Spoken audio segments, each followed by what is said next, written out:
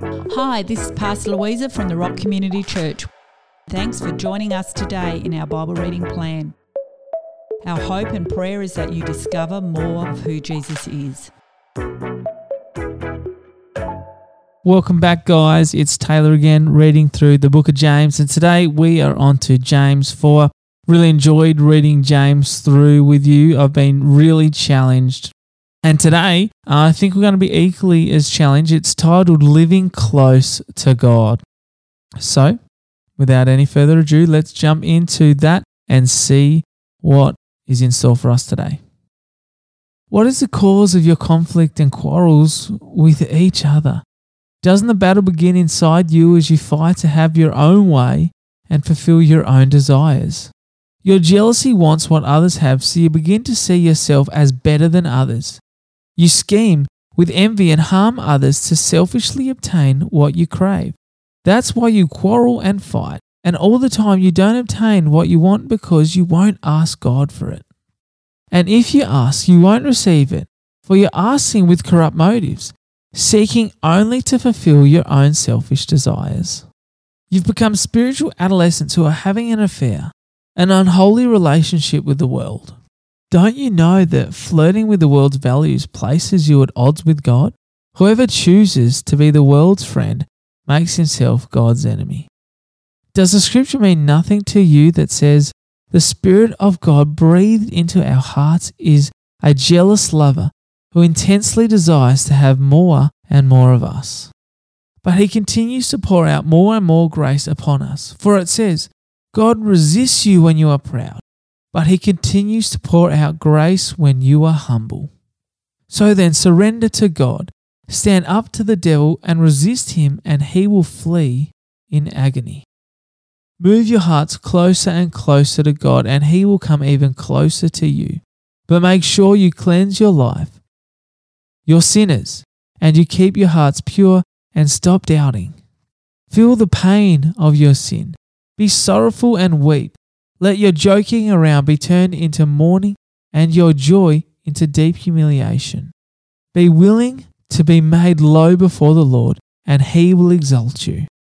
Dear friends, as part of God's family, never speak against another family member. For when you slander a brother or sister, you violate God's law of love. And your duty is not to make yourself a judge of the law of love by saying that it doesn't apply to you. But your duty is to obey it. There is only one true lawgiver and judge, the one who has power to save and destroy. So who do you think you are to judge your neighbor? Listen, those of you who are boasting, today or tomorrow will go to another city and spend some time and go into business and make heaps of profit. But you don't have a clue what tomorrow may bring. For your fleeting life is but a warm breath of air that is visible in the cold only for a moment and then vanishes. Instead, you should say, our tomorrows are in the Lord's hands, and if he is willing, we will live life to its fullest and do this or do that. But here you are, boasting in your ignorance. For to be presumptuous about what you will do tomorrow is evil.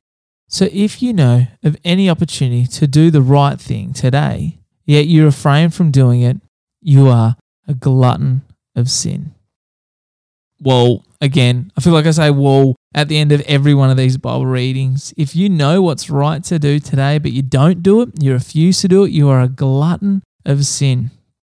Verse 10, it says, be willing to be made low before the Lord, and he will exalt you.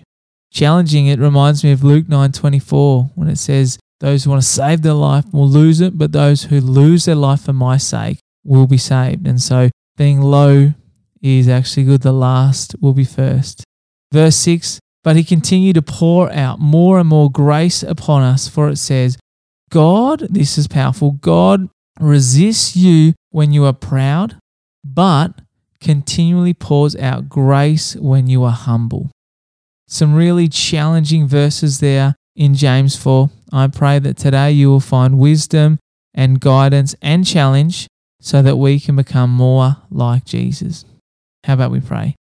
Thank you, Lord, for your word. Thank you that it is relevant to us today. And God, I pray that we would be inspired by what we've read today.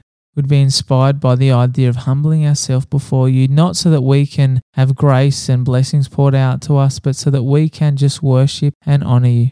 Lord, I pray that your Holy Spirit would go before us today and that it would guide us and that it would bring blessing to those in our lives and to us. In Jesus' name we pray. Amen.